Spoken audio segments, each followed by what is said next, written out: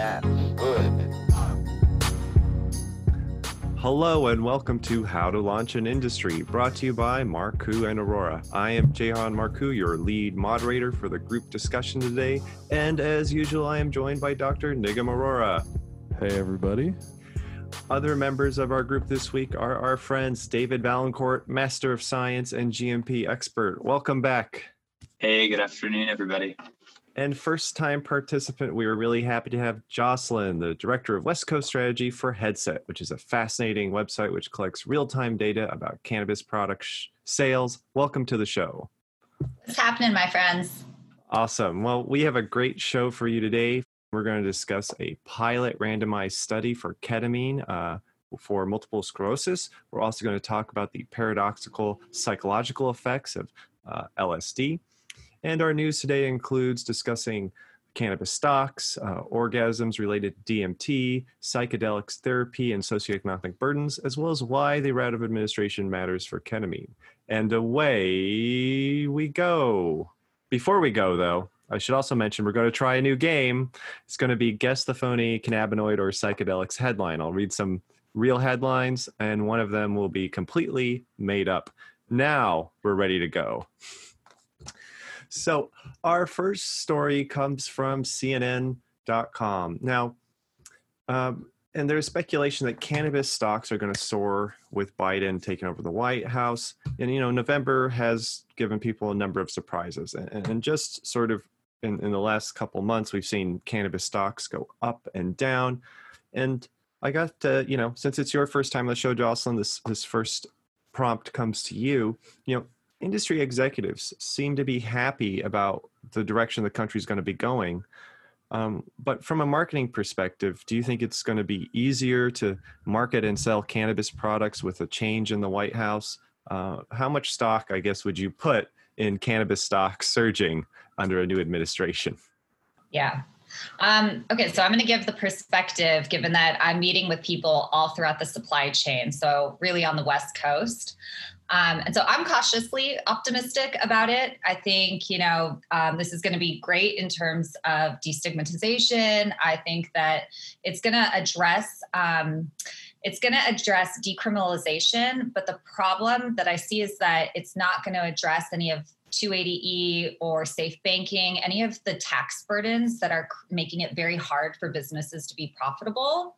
And so when I'm out and talking to people, we're seeing cannabis, like from Headset's perspective, we're seeing cannabis sales grow month over month, right? So from a market perspective, we're seeing new consumers come in, we're seeing sales grow overall in the market. But the problem is that hasn't really trickled down to all the businesses because it's very burdensome for them, the municipal taxes, the state taxes, and then the federal taxes, and they don't have the same breaks as other businesses. So a lot of these cannabis businesses just aren't profitable at this point.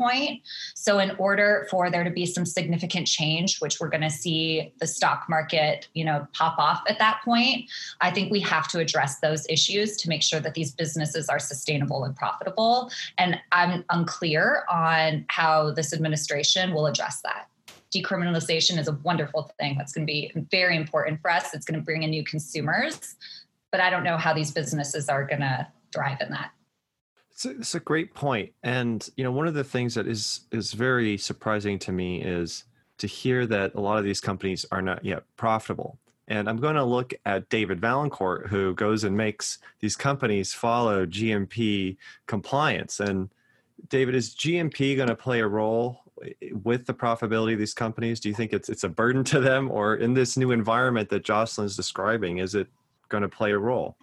Yeah, so no, I haven't talked about this too much with you guys, but GMPs really go symbiotically, at least to how we develop them for our clients and customers, with like lean manufacturing and like lean and operational efficiencies. Take something that's, maybe not well organized and characterized and makes it profitable, looking at, value stream mapping and waste reduction, et cetera. And, in the absence of, reform around, say, 280E, right, where the effective tax rate is just astronomical, these companies, to your point, are still losing money. It's just simple. Cash in is less than cash out besides investment infusions. And until that changes and companies become profitable, I mean, it's a non-sustainable business from just as a human, if you make say 50,000 a year, but you spend 60,000, you're going to run out of money, and you need to change that. So I think that's one of the issues that is still out there, as you mentioned, Jocelyn. And the other thing that I wanted to add, though, if this helps to answer your question, Jehan, is that, Kamala Harris sponsored the MORE Act, right? She was the lead sponsor in the Senate, and they're looking for that as if that passes between now and the new administration, that would be, I think, that will help with the significant momentum that I think 2021, to your point of like being cautiously optimistic, will carry. I mean, it's a start. It's not the end all be all, but it's significant progress, which is great to see momentum moving in the forward direction versus, a lot of times I think whether in the cannabis industry or even in life, can feel like one step forward, two steps back, and three steps sideways. Like, I think this is more two steps forward and a half step sideways. So I'm excited. And I think if you look at the cannabis indices, we're seeing just since November, at the beginning of November, they've grown between 15 to 20%, all three of them. But this has been after a major decline over the last 2 years since legalization. So it's some forward momentum, that's progress, but we have a ways to go. I was just going to add one thing to what Jocelyn was actually just saying, is that when I read this, I went and I looked at the stock ticker chart for Canopy and for Aurora, and just like Jocelyn called out, it's actually like it went down a lot in the last 18 months, 2 years. So when CNN is saying prices soar, well, when you look at the ticker over a year or 5 years, the headline might read a little bit differently. And this is the thing I call out on the show all the time, which is, people want their headlines to be read. They want their studies to be read. So I think it's good for the readers to kind of do or the listeners to do what we're doing here, where we get a little analytical about it and don't just, run with the title. So. Well, if I could add maybe a plug for Headset, and it's all about the data, right? Like, let's not look at today's data. Let's look at it holistically, and let's look at the trends. Is it 8 a.m. on a Tuesday, you see a spike? Is it because you saw that last Tuesday, or is it because you've been tracking the last 52 Tuesdays? And to your point, Nigam, great, 10% rise, but when you were at $120 and now you're at $10, a 10% rise to $11, if I bought in at 120, 10% is peanuts. Great points, everyone.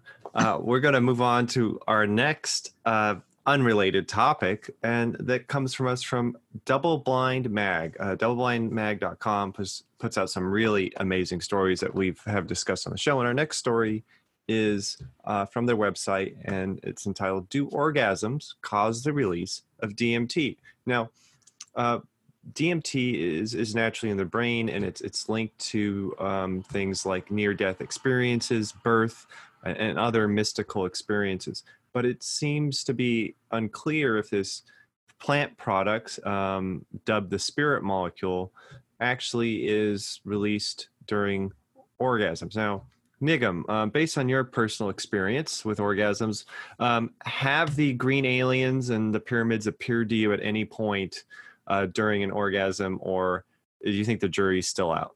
Okay, so I was a little bit jealous when I was reading this article, because it actually focuses mostly on women, and really interesting to read. But I'm reading all these amazing experiences and how the orgasm can be equivalent to like the DMT experience or high from actually taking the drug in an ayahuasca ceremony or in a concentrated fashion or whatever. But there wasn't a single line about men can experience this too. It was all about women and a lot of experts on women's health and sexuality. So I really enjoyed reading the article, but no, I have not seen the green DMT aliens. But I'm curious what other people have experienced. Well, that's a great point, Nigam. So, Jocelyn, this article does focus and even interview an expert in women's health and sexual physiology. And they kind of describe the effect as the shower of stars. But, you're a marketing expert. Do you think that, marketing that, hey, you don't even need to take psychedelics to get a psychedelic experience? Or, would you see this being potentially used to market commercial psychedelics in the future? Like, hey, don't use a dating app, you can use our product? Or is that just like way way out there. I'm not sure from the marketing perspective, but I'll say this. Okay, I found this article really interesting. And what I think is really interesting as someone who has tried various psychotropic substances, I think what they do is there's a dissolution of the ego. And so what happens is that as your ego dissolves, you become more in touch with your primal self. And so when you're becoming more in touch with your primal self, you get into this space of creativity, freedom, spirituality. Everything is just kind of, you're more open. So when you have that freedom, you're able to enjoy experiences in a different way. And so I absolutely believe that there is truth to this article, because that's just what happens when you have this dissolution of ego. You're not attached to anything. So you can enjoy something completely in its moment and its true freedom. And that makes any experience exponentially better. That's lovely. And this article on Double Blind has some really amazing quotes. And I just want to read one of them, which is from Strassman's DMT, the spirit molecule. And that's DMT release, which is stimulated by both deep meditation and intense sexual activity, may result in especially pronounced psychedelic effects. And it seems like we all kind of agree on that. But David, you've been awfully quiet while we've been talking about the birds and the bees and the DMTs. So do you have any thoughts on this article? I think back to the fact that in the 90s, the endocannabinoid system was this novel concept. And whoa, we make our own like endogenous cannabinoids. What a crazy concept. And so here we are in 2020 talking about DMT and how that or some sort of an analog might be created, whether it's in the pituitary gland or whatnot. Like, wow. Like, I mean, we almost shouldn't be surprised in terms of looking back to, the endocannabinoid system and how much we're still discovering every day as scientists in our body. Excellent points, everyone. And I certainly would say that, I would probably write an op-ed for a scientific journal if I ever saw a shower of stars, visited alien cities after a partner had given me an orgasm that resulted in that. I think that is a fascinating aspect of our side of our consciousness that we don't normally explore. And speaking of psychedelics, I want to talk about our next story from Bazinga.com, which is, can psychedelic therapy ease the socioeconomic burden of addiction? Now, when it comes to cannabinoid and cannabis preparations, we have seen some potential decreases in drug abuse, but also potentially some increases in other vulnerable populations. A bit of a yin and yang approach anytime you introduce a new substance commercially into society, whether it's caffeine or kava or, extra strength, herbal supplements. There's always a concern there. But we're looking, in the United States, over $1 trillion a year in costs related to the burden on the criminal justice system, medical costs, losses in productivity, and the economy just seems to continue to take hit after hit from these various drugs, pun intended. So there's a lot of interest in estimating the true cost of drug and alcohol addiction to the taxpayer and to society. And so as we move forward with decriminalizing psychedelics and those natural products that they come from, is this going to potentially increase certain areas, certain burdens, or decrease them?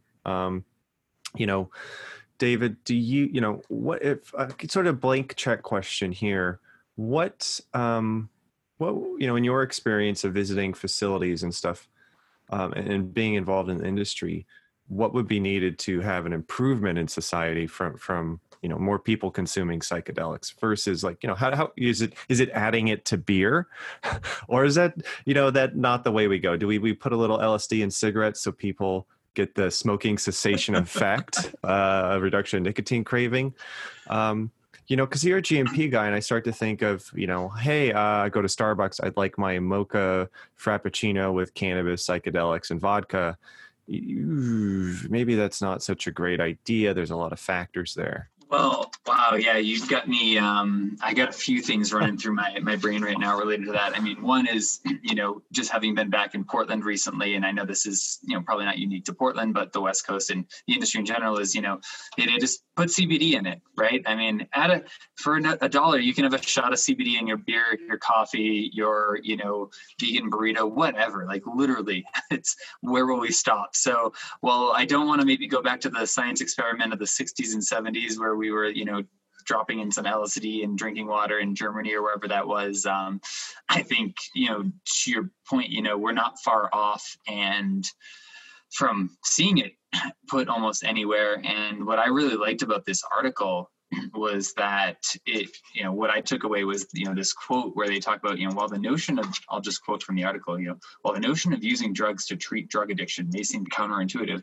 the medical establishment has been using medical or medication assisted treatment to treat drug and alcohol addiction for a very long time. And, with friends that are, medical doctors and, a mother who spent 25 years working the ER as the intake person that literally saw the people get dropped off, like literally shoved out of their back seat of the car because they're on an oxy overdose and speed off with, burnt rubber left behind. And she has to go out with a nurse to like figure out if this person has any ID and if they're breathing to, bring them into the hospital. Like, yeah, this is a thing. And we shouldn't be vilifying it. And wow, $1 trillion, that's a lot of money. And I like that they can put money on that and tie back to like, let's get over this like weird stigma that we have and get a little more creative with science and medicine that actually works. And why are we limiting ourselves to things that, just because they're historically stigmatized? Great points, David. Jocelyn, I want to talk to you a little bit about data, because what we don't have is data. I wish we could time travel into the future when psychedelics are commercially available and look at some of the sales data and how we interpret that. But maybe you can speak to how, headsets data can be used to inform public health data. I'm sure you can see sales increasing or decreasing and tie them to certain events, but could you maybe offer some, sagely advice about why it's important to track the data that headsets tracks, and how could it be used to protect public health or protect consumers? Okay, so I'll speak to that in a second as it's related to cannabis, because actually this is one of those questions, or when I was reading this article, this is something that I think actually we should not look at from a data perspective. I think there's a lot of science around addiction and there's a lot of data around addiction. But when I was reading this article, to me, addiction is related to the ego, because when people succumb to addiction, it's because they're letting something that's in their own psychological mind dominate their thoughts. And often when we're talking about addiction and we're talking about the impact that it has on our society from a socioeconomic standpoint, or should we be treating a drug with another drug, psychedelic drugs are often very misunderstood because we don't come in it from the approach of how this is touching someone's ego. And so what happens is these addicts, when they're in their own mind and they're letting their psychological, drives kind of take over their existence, they're just treating that with another, potentially something else. They're not treating the real core of their issue, which is getting in touch with themselves to understand what is going on with them psychologically, to then be able to face, like eye to eye, address those issues within yourself, and then get out of that to become a productive member of society. A lot of these psychotropic drugs, that's what they do. That's why people go do ayahuasca. That's why people are looking to psilocybin, because these are the things that are going to help us get in touch with ourselves, dissolve our ego, and then be able to live in our most authentic state. And so when I'm, reading this article, I think that's where I would like to see the conversation shift to, is really about how do we wake individuals up to themselves so that they can then contribute back. So from a data perspective and from the cannabis side, listen, for many years of my life, I've been a longtime cannabis enthusiast for 10 years. It's why I joined the industry. And for me, I used it to check out for many years. Most of the time I was using it because I was not awake myself and I was dealing with my own internal ego struggles, not realizing that's what I was really dealing with. So when I would use cannabis, I would use it to check out. Whereas when I woke up per se. 3 years ago, I started using cannabis in a different way, where it started amplifying my creative pursuits. It started amplifying my spirituality. And so now I'm going to use it in a different way, or I use psychotropic drugs in a different way. So I guess, like, to answer your question from the data side, I don't know that I would love to see data on this, because I see sales growing every month. I see more people coming in. I see us destigmatizing cannabis at faster rates. I'd like to see the same thing happen with psychotropic drugs, which I think it will, as we've seen Oregon pass it recently. So these are all forward steps, but I think we have to address the core, which comes back to the ego, really. Yeah, I like that. I might say it a little bit differently in terms of ego, because we adapt to things and our ego adapts to things, and sort of these maladaptive coping mechanisms that we think we need to get through certain situations, or we rely on as crutches. And so from that perspective, I think I can understand where you're coming from. And then something else you said that just cracked me up was cannabis enthusiast.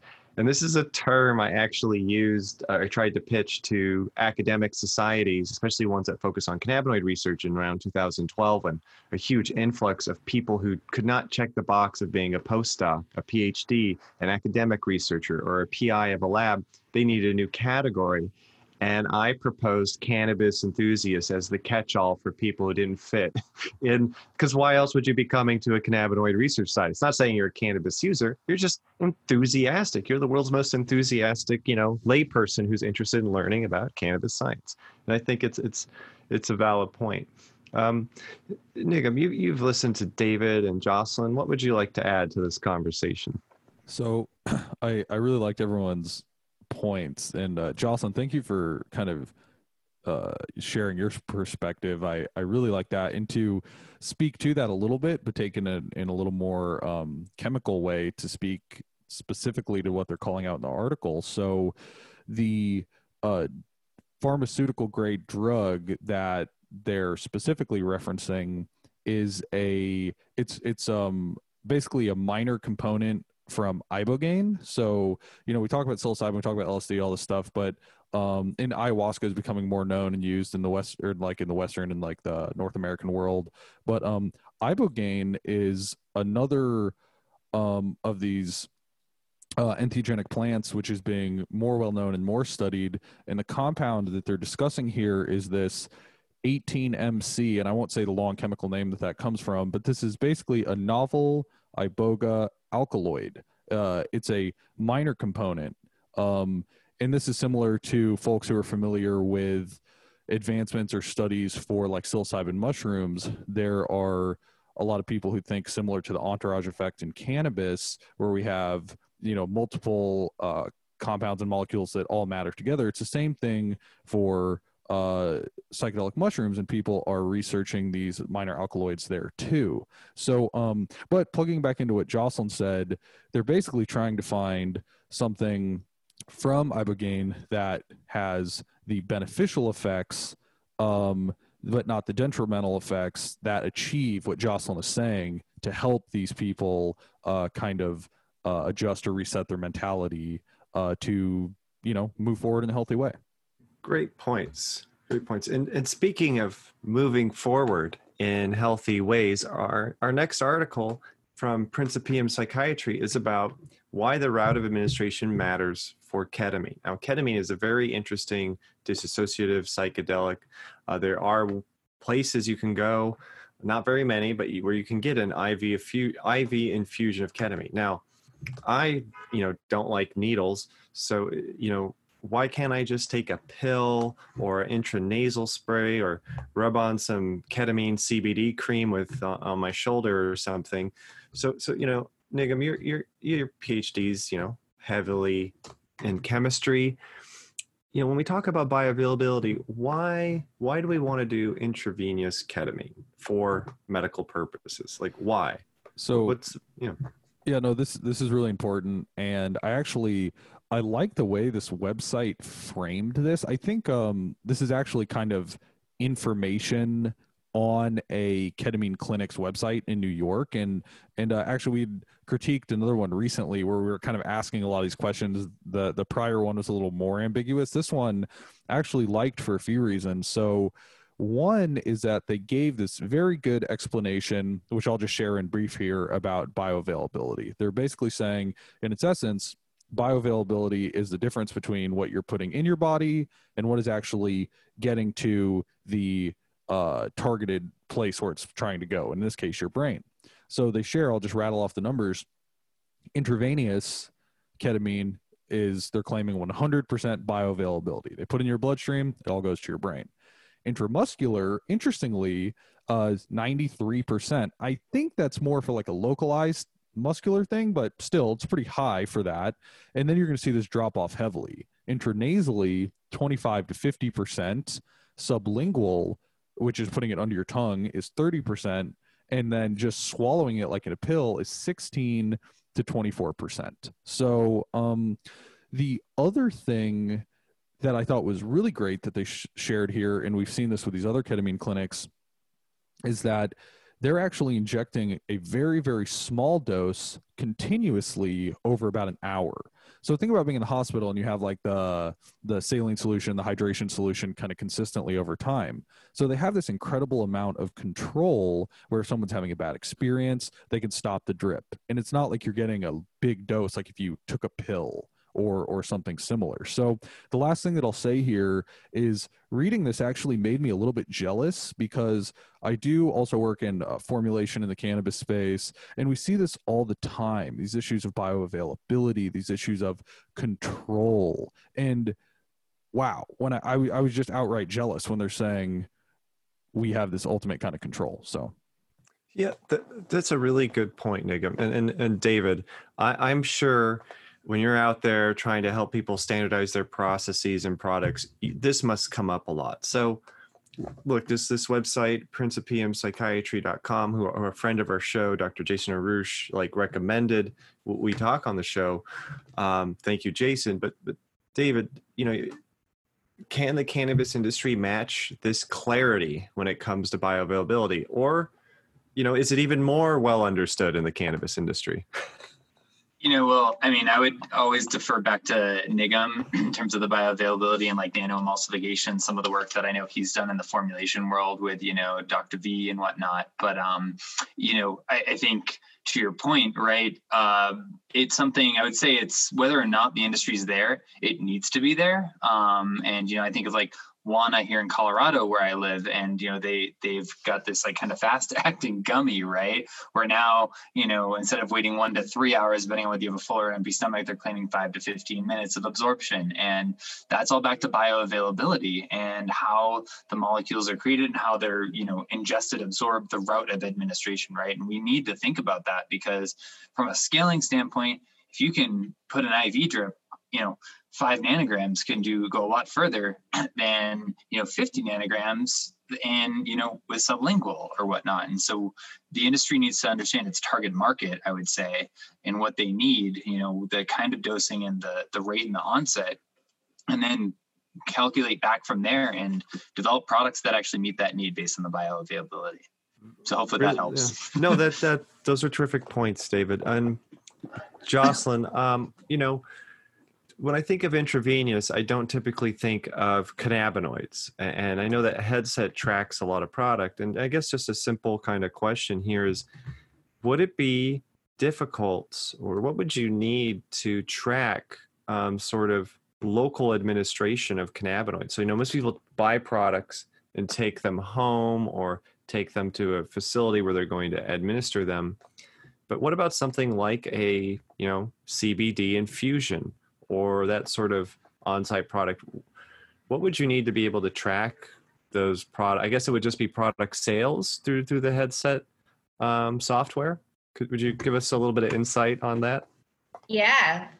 So the way we track all of the data in real time is because we're hooked up with the point of sale systems that are in dispensaries. So we're collecting all of that data in real time by our systems connecting via an API connection. So anytime something is sold at a dispensary, we have to have a team. So in cannabis, we don't have UPC codes yet as an industry. So what we have to do is employ this entire team that's going through all of this point of sale data. And as you can imagine, when there's a bud tender that's putting all of the information into their point of sale or into Metric, you could put, let's say, Blue Dream. That could be Blue Space Dream, Blue No Space Dream, Blue Dreams with a Z, Blue Dream with a S. We have to have a team that goes through and normalizes all of that data.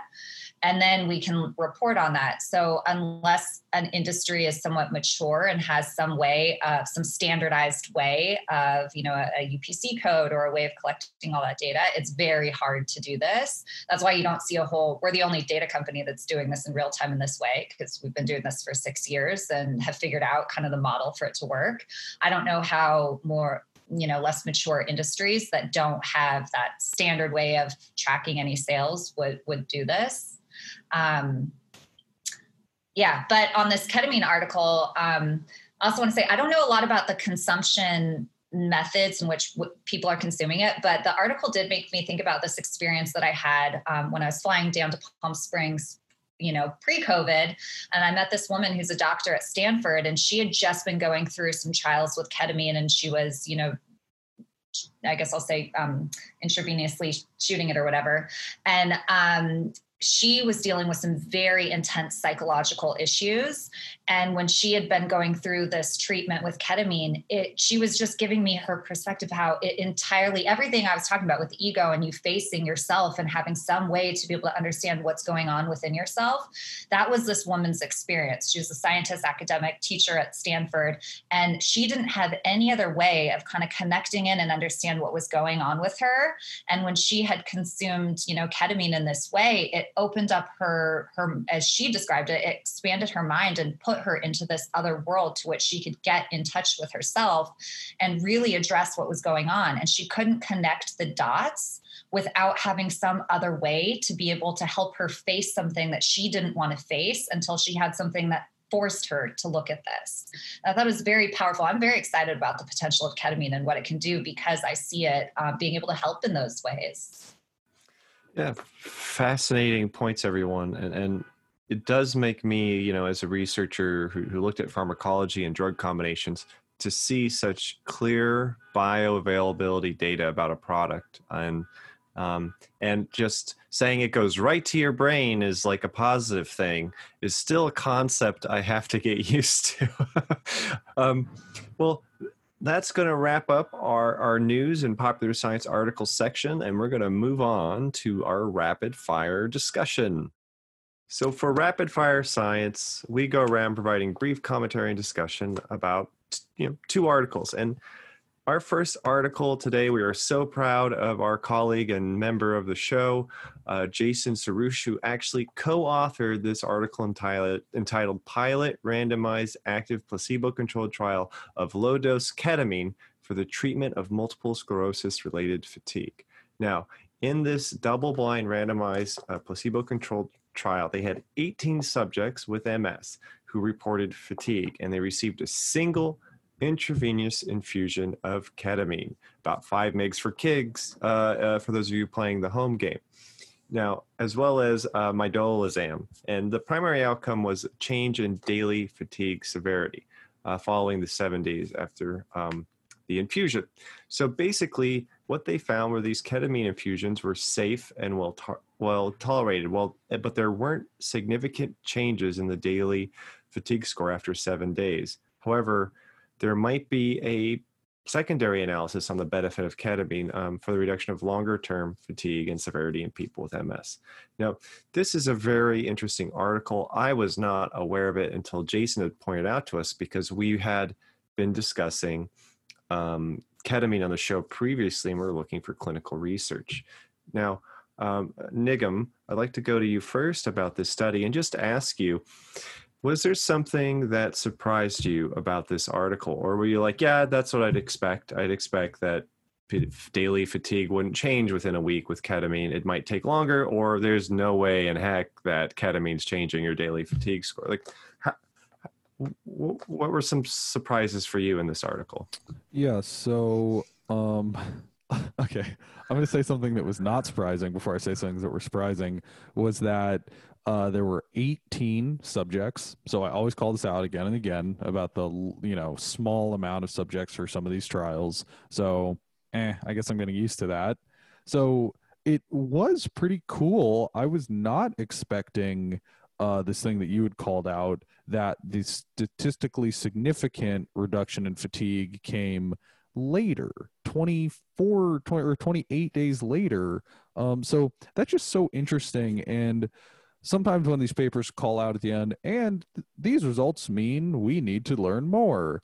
And sometimes I'm like, yeah, hand waving, blah, blah. But in this case, I really agreed. I thought that was so cool. I want to learn more about the mechanism of how this is actually working. And I guess the other last thing that I would call out is that another trend that we're seeing here is that, and they call this out in the paper, is that there are no good treatments for this right now. So, and this is the thing we're seeing with psychedelics as well, like we were talking about with addiction. Like we have these, other treatments, but they're not that effective. So this is a place where like psychedelics is breaking new ground, and who knows, maybe ketamine is breaking new ground on this fatigue thing. That is really good point, Snigam. That might be the case, but I want to go to Jocelyn for the next comment.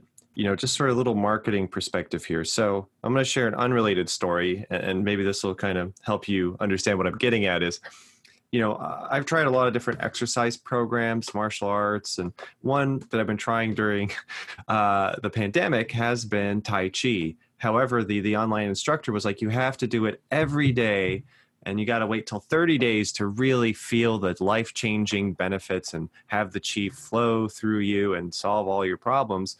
And I was like, man, 30 days to get a benefit. I don't know. You're not really selling me on like these classes. So, just from a marketing perspective, do you think people would be interested in a one-time use product that they may not feel the benefits for 30 days? If you're trying to, is this type of data potentially useful for marketing products, or is it, consumers are looking for fireworks as soon as they ignite the fuse, as it were? Would love to hear your comments on that. I'd imagine from a marketing perspective, people always want a quick fix, so it's like, if you're going to sell them like, hey, take this one-time thing and it's going to solve it. But the reality is everything is like in life is a practice. So if you want to change something, it requires that 30 days, because you have to change your mindset to be able to have some, instrumental change in your life. I found this study really interesting also, that it was after 24 days or something, Nigam, you were saying. I agree with your point, where I want to know more about why there was the lag to which there was then an effect.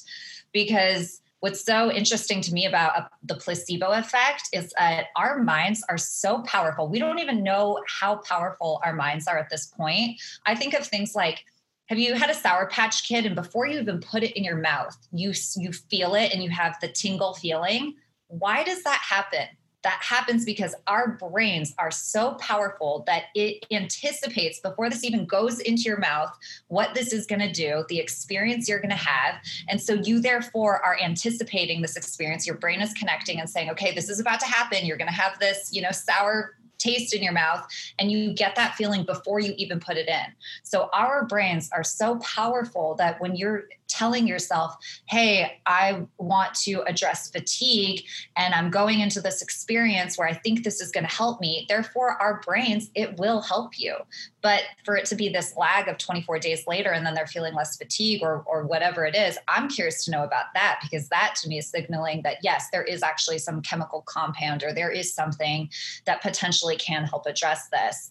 But when it's the initial, you're going into something and have an expectation of something, then you're probably going to have that experience. So to change any behavior, you have to have that extended, consistent time to be able to make that change. So, but if you want to sell something to someone real quick, people are always looking for that easy, quick fix. So they're going to go for that. You'd probably do really well selling this. You take this one time and you're golden. Even if even if it doesn't work, right? It's the promise of the quick fix that sells it, right? I'm thinking about CBD and we're talking about this like silly stuff, CBD pillows and all this kind of stuff, right? So I wonder if I can get the ketamine infusion takes 28 days to help with my fatigue, but the ketamine pillow, the ketamine CBD pillow works right away, right? Yeah, but maybe.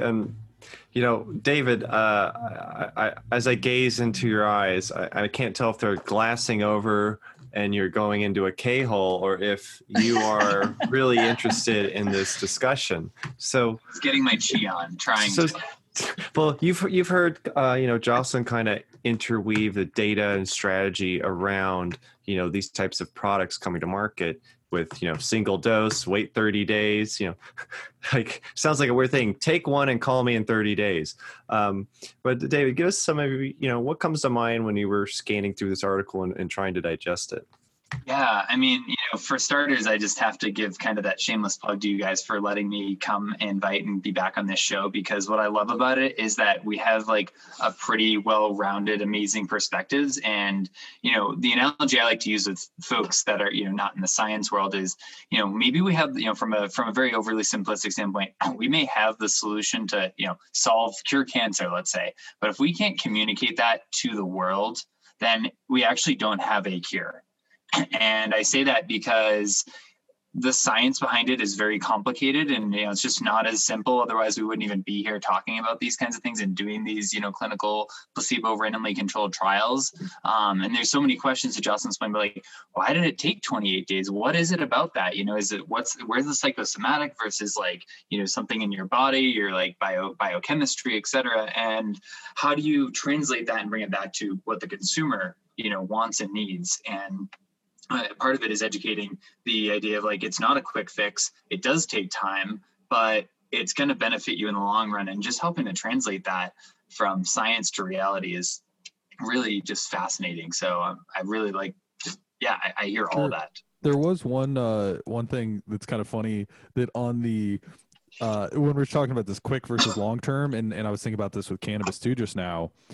One of the side effects that these people felt was euphoria, right? So it's not like they're not going to enjoy their ketamine infusion. It's just that the fatigue thing is later. And I think it's the same with cannabis. People can enjoy cannabis, but the long-term benefits come later. So I just kind of want to say it out loud that it's not like there's no immediate benefit, right? Well, I don't know. That violates the little known 11th commandment, thou shalt not be euphoric. But we can address that later because we're running short on HLI time. So I want to move to our next article and then our game. And our next article is from Psychological Medicine, and it's entitled The Paradoxical Psychological Effects of Lysergic Acid Diethylamide, or LSD.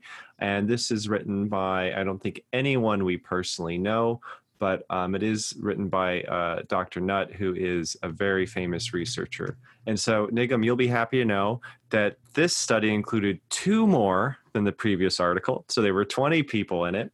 But basically, they had 20 healthy volunteers receive 75 micrograms of LSD intravenously on one occasion and placebo on another in sort of a balanced order in at least 2 weeks separating sessions. And they assessed through a battery of altered states of consciousness questionnaire and psychomimetic states inventory, a measure of optimism, to just see what was sort of happening. And what was interesting is, they finally found a little bit of everything, a little cornucopia of effects. They found, it was able to elicit psychosis-like symptoms acutely, yet improve psychological well-being in the mid to long term.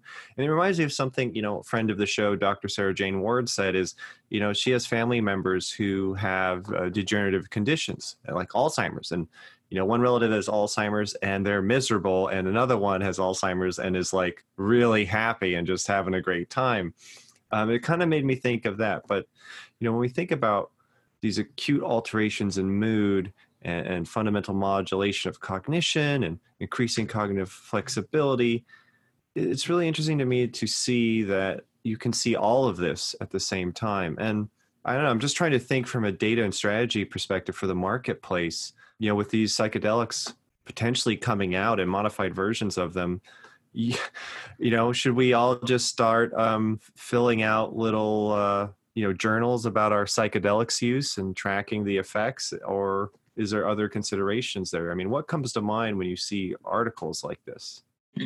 I think what I think about is like, I guess from a data perspective, is really understanding people's experiences with it in things that you couldn't get from a placebo effect, meaning that you couldn't get if you weren't actually in. And well, how about the figure 1? You know, they show the altered states of consciousness, the ASC questionnaire, and it looks like a spider web, and it has things like meaning and spiritual experience, bliss state, insightfulness, disembodiment, complex energy and imagery, audiovisual synesthesia, and they sort of draw a little circle around what they experienced. And these are researchers who, you know, live in a little ivory tower. You know, I don't think they're taking LSD and going to like fish cover bands or anything like that. But you know, are terms like this helpful for kind of describing what, you know, your data needs in order to inform strategy? Yeah, I mean, those are the terms that I think you need, probably with a little more color to them, because that can be on a spectrum for people. And so there needs to be a little bit more definition to that, because when people have visualizations, for example, again, your mind is so powerful that you may think you're seeing something, but when you've had a psychotropic drug, you know the spectrum to which you're seeing things and having visualizations. But it could be for someone who hasn't, and they're in the mindset of like, oh, I'm going to see something, and they're anticipating it. And then they're looking at their wallpaper in a new way that they've never looked at their wallpaper before, because they're just more aware that and anticipating they're going to have this experience. So from a data perspective, or being able to really understand the differences in people's experiences and how it's going to have an impact for them in coming in contact with their ego or their own consciousness to address whatever it is they're wanting to address. I think there needs to be a little bit more definition around some of these traditional experiences that one would have when they're using a psychotropic drug. So what does it mean to have a visualization?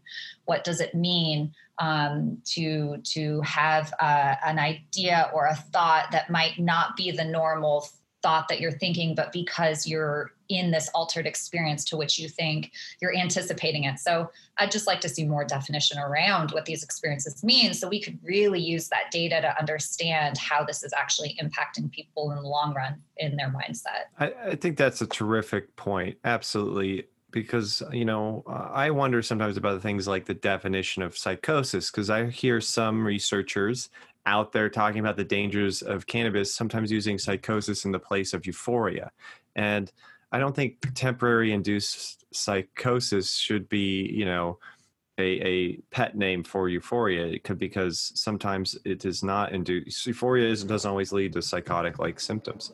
Also, they use terms like anhedonia, which, you know, most researchers like to pretend they understand, but it might just be more simple to put in a, you know, bad trip in there versus inability to experience pleasure. Like, that sounds like a long-term, like, personal issue. Like, I think I have a roommate like that. But yeah, like, what does bad trip mean? You know, that could mean so many different things to people. I could have a bad trip right now sitting here dwelling on something that I didn't like that happened in my day. That could go really wrong for me if I'm a very anxious person and getting in a downward spiral. And then if you amplify that with some psychotropic drug, then you could have an even worse trip. But what does bad trip mean? It's going to mean something to someone, whether they're in an altered state or not. Yeah, because maybe you don't like visiting aliens and you're really just like a xenophobe, and that's just not your jam, and you're going to really not be comfortable with that. So it's I think that's good. More clarity, maybe more clear language. Let's get away from, like, you know, Old Testament scary terminology around things, and maybe things are a little more clear. You know, Nigam, your thoughts on this article. Do you think that this title is appropriate? Do you think that paradoxical psychological effects of LSD is an appropriate sort of caption headline for this? Or do you think it should just be the effects of LSD?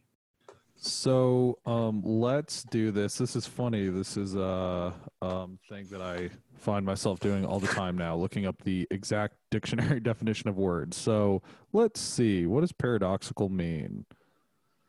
It means you have two docks and one that- boat.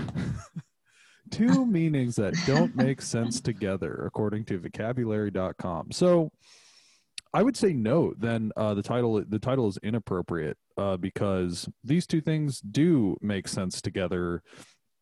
That there can be a moment, and I really like how Jocelyn was saying it. Like, I could have a bad trip right now. It's not about a substance. It's about life is this like continual experience, right? And things, people, events, drugs may come in and out, but it's this continuous process. So one thing that I did, well, so I'll circle back to your direct question, Jehan, but what I really liked about this paper was that they were kind of highlighting what experienced folks already know, which is that you have this,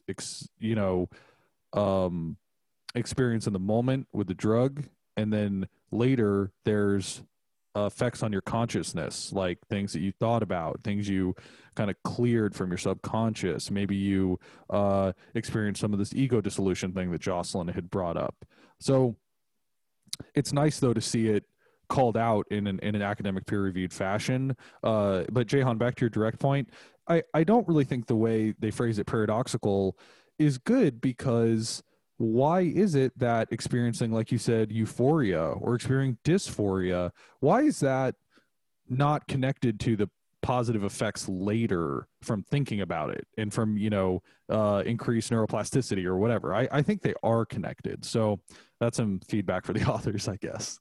Yeah, and Nigam and Jocelyn, that's a great point. And after I read this quote from the article, I'd like to, end the discussion with your thoughts, David. But, to your point, Nigam, in this article, it discusses Dr. Hoffman and his famous bicycle ride. And they say, it would be reasonable to suspect that Dr. Hoffman was negatively affected by this experience. And I'm just saying, reference needed there. But his description of his mental state the next day suggests otherwise. I then slept, to awake the next morning with a clear head. A sensation of well-being and renewed life flowed through me. Breakfast tasted delicious and gave me extraordinary pleasure. When I later walked out into the garden in which the sun shone now over spring rain, everything glistened and sparkled in a fresh light. The world was as if it newly created. That, to me, sounds like a bad trip. Yeah, I don't know if his trip was over. He might have still been in it. I think so, considering how he was around it in the pure form, and back in the day when the company that had the patent on it could just ship it freely, kind of like to anyone. I saw them call that out too. They're like, when we first shipped it in 1947 legally. I was like, wow, what a time, Yeah. I hope the box when you got it said, please wear gloves, else be like, I'm going to need you to send me more LSD. All right. We're going to move on to our game now. It's a new game we've never played on the show before. And I hope you all have a good trip with this, because today's game, like all our games, our contestants are playing for the grand prize of helping to expand scientific thought. And it's not whether you win or lose. It's how you discuss it and how you analyze it, and most importantly, how you think about it. And so I'm going to play Guess the Phony Cannabinoid or Psychedelic Headline. I'm going to read 3 headlines, and I want you, the group, to kind of go around and just discuss which ones you like, which ones you don't like, which ones you think might be real, which ones might be made up by me. So here we go. The first headline is, psychedelics are back, man. The second headline is, inhaling cannabis linked to staying alive, study shows. The third headline is, move over pot, psychedelic companies are about to go public, from Bloomberg News. So which of these 3 do you guys think are real? Which ones do you think are completely made up? And I am very tricky, so sometimes I like to throw in things just to throw you off just a little bit. So Jehan, to clarify the rules of the game, it was funny, like I had accidentally played a game in a game before, so I want to understand very clearly, is only one of these not real, or multiple not real? Are we sussing them out each individually? How does it work? That's a great question, and I am going to make up the rules as we go along, and we will honor them and adhere to them. So they could all be fake, they could all be real. one could be fake and two could be real, two could be fake and one could be real. So what I would like is either reach a group consensus, or in about 3-4 minutes after you guys discuss it, I'm just going to ask one by one which ones you think are made up and which ones you think are real, unless you come to a group consensus before that point. Got it. So I can tee off, Nigam. Yeah, I think so. I think the Bloomberg one is real because that's just like it's kind of like a known sentiment that this is happening. So I'm not too worried about that one. Psychedelics are back, man. Yeah, I don't know. And the inhalation one, I would think generally no, but when we see like, with COVID and with studies coming out about, CBD, and I've even seen studies about there's this controversial thing about like smoking cigarettes is bad for your health holistically, but there's like some protective properties of the nicotine or something. So I'm not sure about number two. Jocelyn, Dave, what do you guys think? Go ahead, Jocelyn. Okay, I think psychedelics are back, man. I think that's real. I think that one's real because it's a trendy topic right now. A lot of people are talking about it, as we've seen, decriminalization in like Oakland and Denver, and now what's going on in Oregon. So arguably, I don't think it ever left, but I think there's more of this conversation that people are having today, that they're wanting to get more in touch with themselves. Again, going back to the ego and consciousness, I think when I look at like what I'm seeing on social media or what I'm seeing on LinkedIn, it's like people aren't just sharing these business stories anymore. They're sharing personal stories. They're really opening up and wanting to be their most authentic selves. I've been seeing this shift in social media over the last year plus. And I think people are waking up to the idea that not everything is as we've been told it is. And so people are more interested in kind of exploring new things. And so while psychedelics have always been around, more mainstream people, or just more people, are opening up to this idea of psychedelics. And so I think that's a trendy headline to get people kind of in this conversation. Inhaling cannabis linked to staying alive. I could have easily see that on many different cannabis publishers' websites, though don't know about the validity of that one. And Move Over Pot, psychedelic company, is about to go public. I don't know. Are there any psychedelic companies on the medical side that are? There are. Yeah, multiple already and more coming. Yeah, lots of them. Okay. Yeah, I was going to say, to your point there, everybody really, did psychedelics ever really leave? Maybe they're just getting reinvented or, amplified. But I can see how that's real. I couldn't tell if number two could be, so I was going to ask this question of what do we consider the real news? Did it come from, is The Onion considered a credible source? Because I can see this coming from The Onion. The Onion does have an editor, so. Yeah, Jehan, that's like, what a great point, David. Like the rules, the rules are on the fly. So Jehan, like, what is fake news and what is real news in this moment? Can you define that for us in this moment? Yeah, so I would say non-satirical sources. So it could be someone reporting on an article in an informal site. It could be like a university associated blog where it's just like a student writing, or it could be a mainstream news source. Sorry, David. And this is not an open internet test. So if you are using the internet, that's as we are making up the rules on the spot. I thought all tests were open to. I thought like in the Zoom era, all tests were open internet tests. We're just going to pretend you're not looking on the internet. It's fine. I'm making a bad joke. And check, nobody's typing. So I just think like the more when we went through that thing about like just now hearing David's thoughts and satirical sites don't count, like I don't know, maybe, hey, you guys, maybe Jehan is messing with us. Maybe these are all just real. Maybe there is no fake one. I think so. The second one sounds like it could be satirical. Like, yeah, I don't see the AP publishing that, but doesn't mean that I wouldn't see that in like Marijuana Moment or Benzinga or Slate or Vice. And yeah, so I if I were to put my money on it, I would say 1 and 3 are true. 2, I'm going to let the masses decide. I could see how it could be true, but I'm having trouble today. I'm going to put you down for an F on number 2 for false. So David says number 1 is true. Number 1 is true. Number 2 is false, and number 3 is true. Nigam, do you agree, disagree? Where are you going to put your chips? You're saying T's across the board. Yeah, T's across. I think you're messing with us. I think you're kind of making a point here and messing with us at the same time.